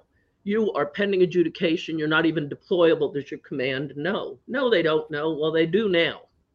So, but the point is, this all got unloaded and they pulled out a brown paper bag, shotgun shells all over the parking lot. Now, where did this happen? It happened directly across from the concertina wire enclosed crime scene of the Nidal Hassan massacre that was going before the federal magistrate the next month. So it was an inconvenient truth. But I don't know what I walked into because they whitewashed the whole thing. And I was the one that got punished. I had to hire a lawyer from an employment lawyer out of Atlanta, Georgia, filed with the Office of Special Counsel out of Washington, D.C. And have there been repercussions? Yes, there have been repercussions. And that's why this is only the 3rd podcast I've ever done, but I'm going to put together the Kinsey commentary on cognition, culture, and corruption. And this is just the beginning because I have been a government employee, and I'm going to tell you something. Those rules and regs, UCMJ, US codes, state regs, SOPs, I don't care what it is. They are there as checks in the boxes to tell the American people that for your tax dollars, we actually have rules and regs that we run by. No, they don't. They're checks in the box to say we do it, and they use it against you. Well, when I was a young guy, I've told the story many times. I was a big lefty, a member of the ACLU, when I first got into this, civil libertarian, still a civil libertarian, still believe in that kind of ACLU. They don't believe in it anymore. But I was just, we talk about rehabilitation and they talk about prison reform. Nobody talks about that anymore. And when going back to the 1930s, again, I'm bringing up Richard Hauptmann again, who was demonized in the media as Bruno, a name he hated because he was a German immigrant. So he's, they wanted to make him guilty in the public mind, but he was amazed at our system. And I remember reading about him because he just couldn't, he thought, and I think anybody maybe coming from another society thinks this is the greatest country in the world. And when you go into a courtroom, the people in there are going to be interested in finding out the truth. The whole idea is going to be everybody's going to sit together. Let's find out what really happened.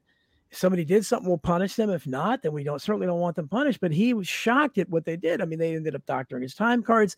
They did all these shenanigan things. They had handwriting experts that originally said no, they couldn't, and then later were paid off. And the system is full of that. What does? Yes, it is. I mean, it should be these aggressive prosecutors, and that's why when even 30, 40 years later, they don't want to let an innocent man free even then, because it's a black mark against them. Oh, you're the guy that prosecuted him. You're a loss. I have to win, right? I mean, this is such a sick system, and there has to be a better way. I believe you got lots of deserted islands in the world. Put the really violent criminals there. I think they'd probably prefer that.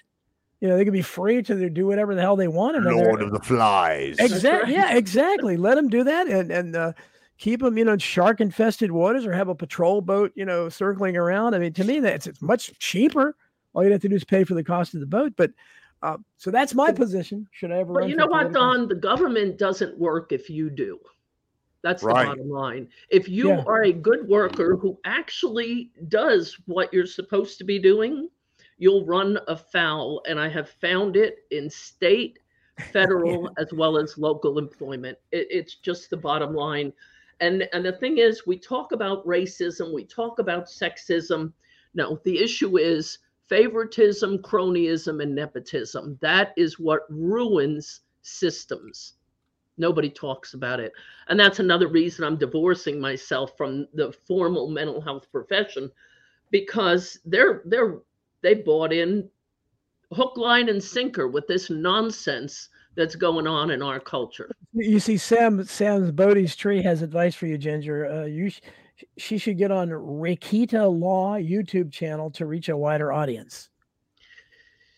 Well, you know what? I started speaking out about what went on in the prison in Wellpath, and my LinkedIn. I lost my LinkedIn account. They took my Twitter account down for disinformation, violating terms of service. Welcome to the club. I'm on Facebook now, and I don't like Facebook, but I'm there. I'm on perpetual restriction. It runs since the fall. It's been 90 days restriction, and I'm now out into June. Maybe get you Rumble's a good one. Maybe start a Substack and stuff like that, Well, Angry Tiger obviously is not shy about talking about these issues. Brandon, since you're out, are you gun shy sometimes, where you think, okay, I'm on social media, maybe I better not? I mean, or is there something in the back of your mind that I don't ever want to go back there, so I want to be extra careful? Yeah, to a certain degree. I mean, I don't ever want to go back there. I'm still on parole, so I got a new parole officer that's kind of a nightmare, and the one I had before was super easygoing and pleasant. So that's. And what do you have to check in with them, like how often? Something I'm not enjoying dealing with all of a sudden. But how often do you have to check in with your parole officer? Now, so he can come. Once a month he comes to the house. Before I just had to call her on the phone once a month, but now he's making me take a day off work and everything. And I have to take UAs for it, and she took me off because for 11 years in prison I never had a dirty, and then a year out here I never had a dirty, and he put me back on them. And I mean, it's not a big deal, but it's still a nightmare to go down there. It takes a couple hours. It ruins your day. So I mean, I can imagine. And they probably they're probably really looking hard at your living environment, looking for any signs of. Yeah, but I don't know if it changed because COVID, because now even if you have dirty UAs or anything, they won't violate you and send you back for it. Eventually, if you have 20 of them or something, they just put you in an inpatient rehab for 90 days or something like that. What's your life like on the outside? Do you have a relationship? Are you living with anybody? And you mentioned a daughter. Do you have any other children? And how often do you see her? No, I have two daughters. I see somewhat regularly, and I have a job that I work. You know what I mean? Luckily, I had a trade too that they don't care what your past is because it's incredibly difficult. So, and it pays good. I survive that way. Well, that's great. You're ahead. And of course, we know Angry Tiger's got a good job. He has his business, and you're prospering in the world of YouTube. Do you see? You said you mentioned one friend. Do you? I always wonder what it would be like if you see somebody on the outside, maybe that you knew on the inside. I mean, I bump into them about, I don't know, every other month. I bump.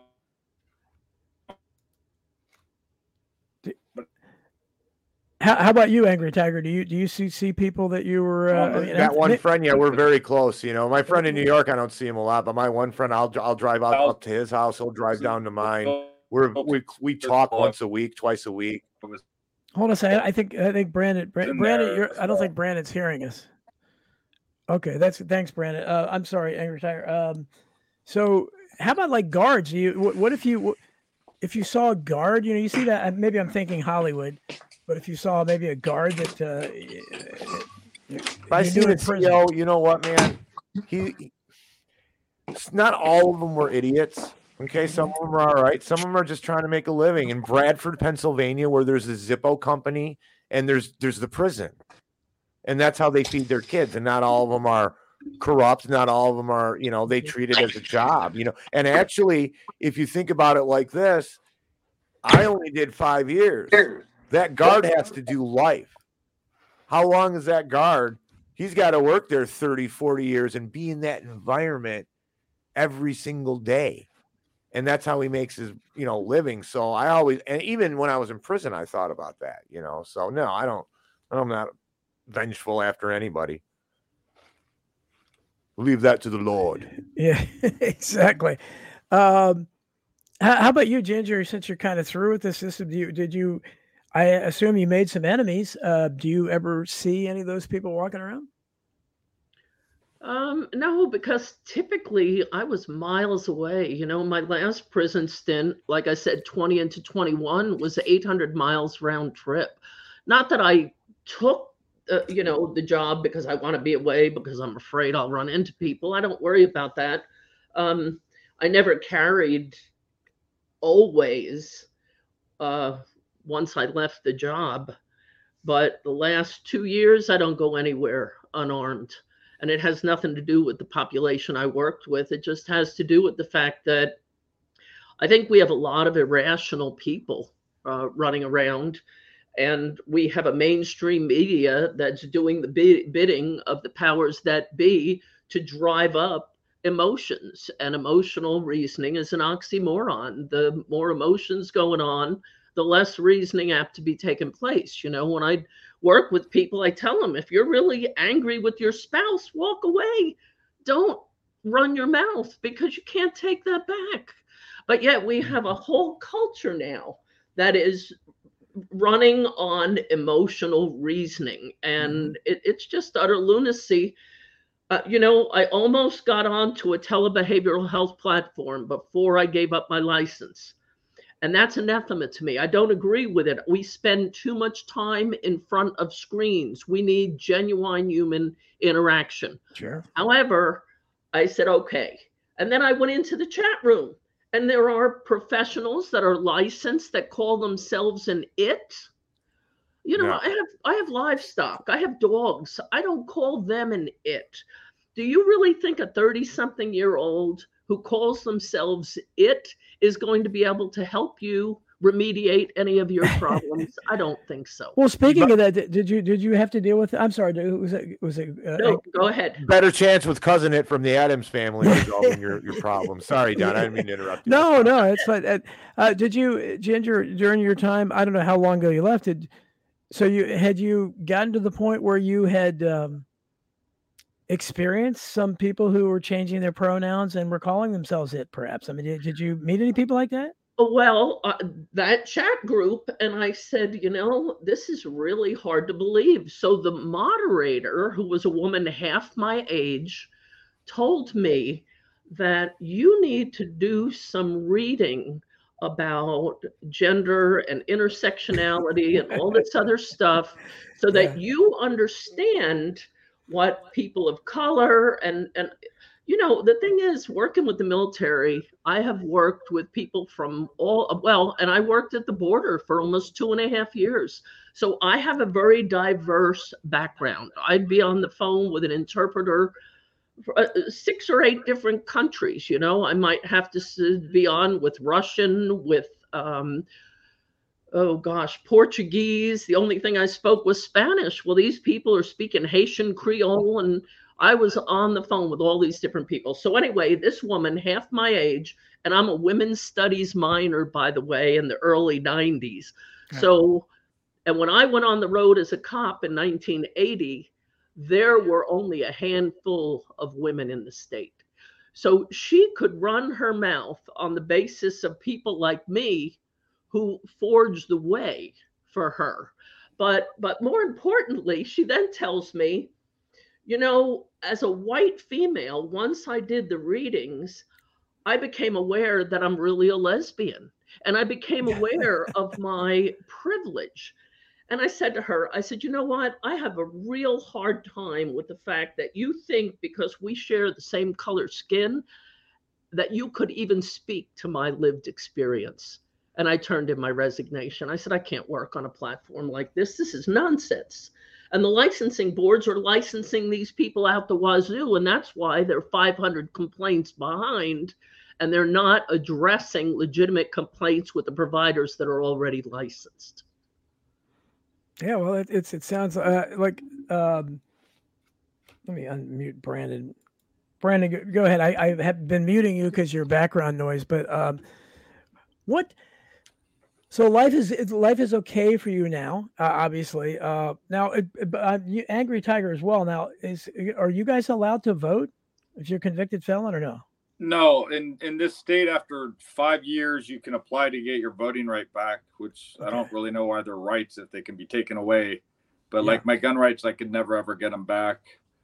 And I mean, I'd be okay with the voting thing if I didn't have to pay taxes right now, but they still make me pay taxes, so I'm not quite sure why I don't. Well, you could be an illegal immigrant. They're going to be voting. So, At, how about you? Is that the same? I can vote in Michigan. I can vote. I can hold office. I can sit on a jury. If it was a state felony, I could get my firearms rights back after a certain amount of time, which I can for the state. But what if the ATF comes? You know, that's not worth the risk. But so yeah, I can vote. Luckily. Well, how is that ATF guy still around? The one that I guess was responsible, is he still?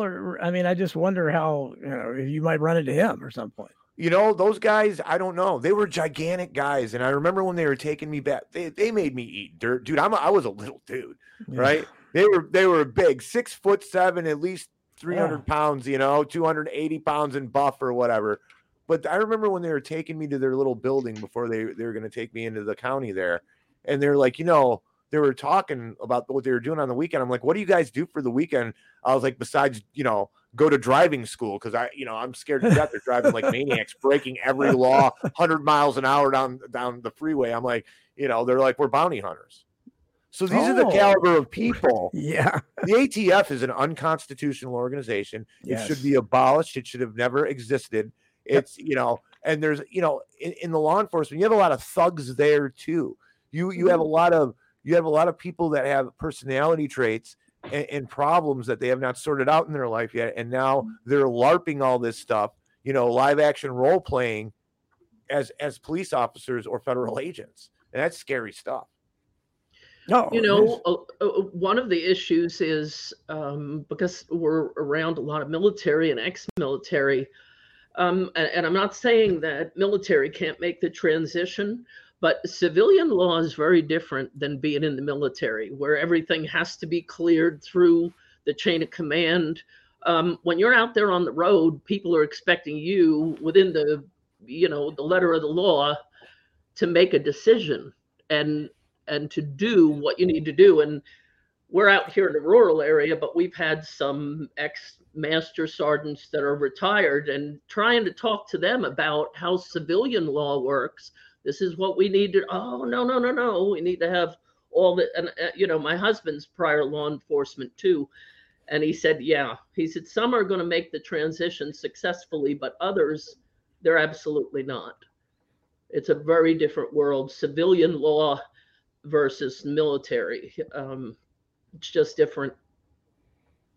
No, I have a very, one day I'll do a show on police brutality and what people, I guess you guys didn't really experience that, but That's where it all starts. I mean, the system is so bad, but it starts from the corruption of the cops. We touched on property early, asset forfeiture. Do you hear any candidates talking about asset forfeiture? I mean, talking about unconstitutional forfeiture. I mean, that's this. One of the worst Supreme Court decisions out of so many was probably back in the 90s when this poor woman, who her husband cheated on her with a prostitute, and in her car. So she naturally was outraged enough that he was with the prostitute, but they confiscated her car because it was a crime scene. And so she said, wait a minute, it's my car. And they never gave it back. She appealed to the Supreme Court. The Supreme Court upheld the right to take that. And it's been people have lost houses when poor old parents, their young son comes in the house and deals drugs in the house. They lose their house. I mean, it's an outrage. Or cash, Don. If people are driving down the road and you took $10,000 out to put money on a vehicle, and somebody uses their judgment and brings in a drug dog, what's the likelihood that the dog's gonna signal positive? High likelihood.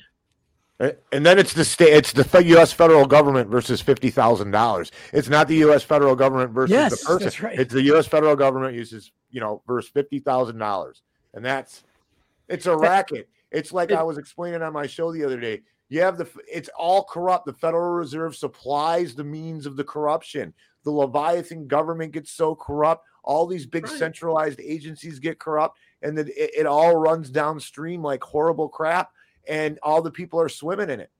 That's why politicians are garbage eaters. That's what they do. No, that's right, Franco. And the thing is, the vast majority of people may be good, but they go along to get along. They don't want to incur the wrath of their friends. They don't want to stand out and apart from the group. But what they don't realize is if you don't have strong moral fiber, you end up adrift on the sea without sails, rudder, or engine.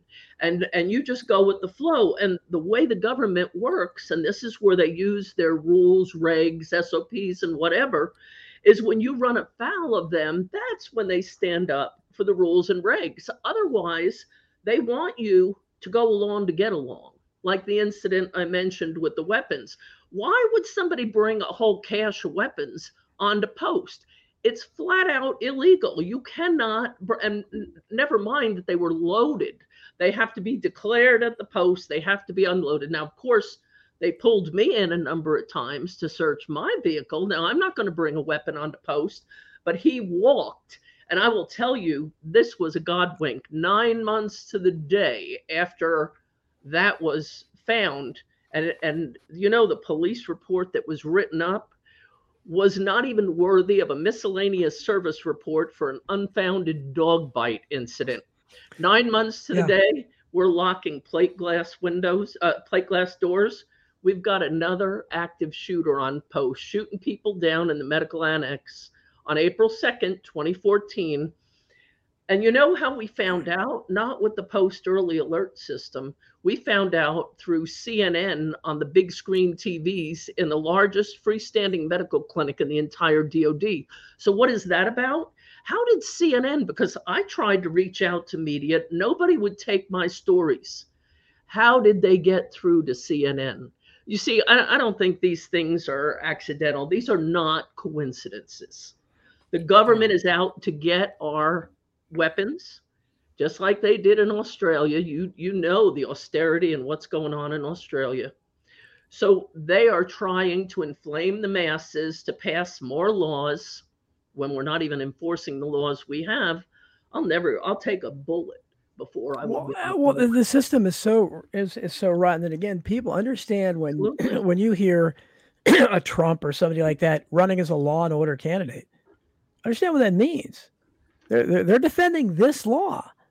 They're not running. So, I mean, this is the last thing we need are more law and order, are more cops, or more power for cops, or to give judges any more power. I mean, we should be looking at trying to restrain these people and fewer laws so that, every time a new law is passed, it creates a new group of criminals, right?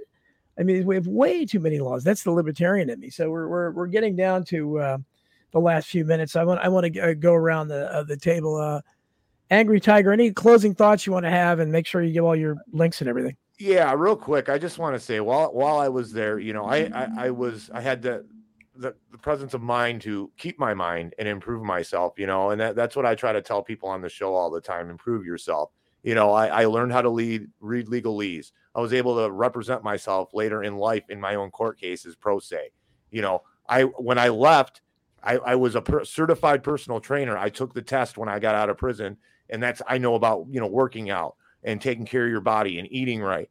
And, started reading Robert Graves and stuff I enriched myself, and I took that bad. That's what I want everybody to get from this. You could take a bad experience, the worst experience, and you can learn from it, no matter what that experience might be, whether you're in prison or you're going through a divorce or some kind of tragedy. When you sit back, look for the good in it and try to glean it. That's my main advice. And you can find me every Saturday, 10 a.m. Eastern time at Nights of the Storm. We're on YouTube, Rumble, and Substack. No, we don't have a Substack. YouTube and Rumble on Nights of the Storm. You can find me also Angry Tiger on Wednesdays on YouTube, The Tiger's Den. My Substack's Angry Tigers newsletter. I am on Rumble at The Tiger's Den. And I have a Twitter. It's angrytigerfireworks.com. Oh, no, hold on a second. We got Tom Cooper here. Tom. Whoa. Okay, well, we're almost Tom Cooper, it's great to see you, but the show's almost over. Basically. I'm at the job site now. Well, I'm glad you could join us. So I don't know. I guess we can go over a few minutes. Quickly tell us, Tom Cooper, another guys in the chat room. Turn off. Okay. Well, okay. It was good. Say hello to you. I'm sorry. We'll talk next time. Okay. Pleasure meeting you, Brandon. Yeah, thanks. Bye, Brandon. Thank you. Well, Brandon, go ahead and. Oh, no, where'd Tom go? Oh, Tom left. I was gonna. Oh. Well, Tom. Hello. There Tom? he is. Oh, there's Tom. What happened to Brandon? Why did he leave? I'm sorry, Brandon. I didn't get to let Brandon sum up. He was going to be next. Okay, I'm sorry. Go ahead, Tom. Real quick. We only have a couple minutes, but your story is briefly what happened to you and to give you the prison experience. Well, let's see. I mean, there's been a number of times, so it wasn't just one. Oh, so you're a veteran. Okay. I probably was in there about 3 or 4 times. Wow. My original charge was for mail theft. They gave me 1.5 years, 2 violations, and then I caught another charge. I did 9 months in county jail and then 18 months in federal prison on a violation. So yeah, that's kind of the violation. I caught a new charge on that. Actually had a gun charge. Got lucky to get it up. So. Well, your sound's breaking up too, Tom. I'd love to hear more of you. We're I want to make sure, and can you hear me? Yeah, Tom's frozen. Yeah, Tom, I'm sorry, man. I wish you'd come on earlier. We'd like to hear your whole story, and I feel bad about Brandon. I didn't cut him off, did I? I don't know what happened. No, I don't think so.